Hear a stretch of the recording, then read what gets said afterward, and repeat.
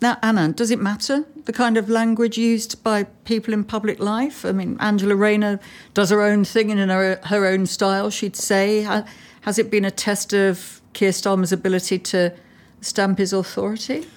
I think it does matter. I mean, look, just in case there's anyone I know listening, I'm not going to insult them by pretending to be puritanical about swearing myself, but a different question is what sort of language you expect to hear in political debate. And personally, I don't think that is how political debate should be carried out.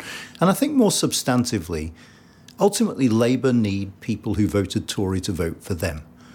And any hint that actually there's something approaching contempt for those people, I'm not saying that's what she said, but anything that can be spun as that isn't very, very helpful in that mission. So I would say that, yes, have robust political debate, but always remember that the people on the other side, you want them to join your side. And that should actually temper the sort of language you use.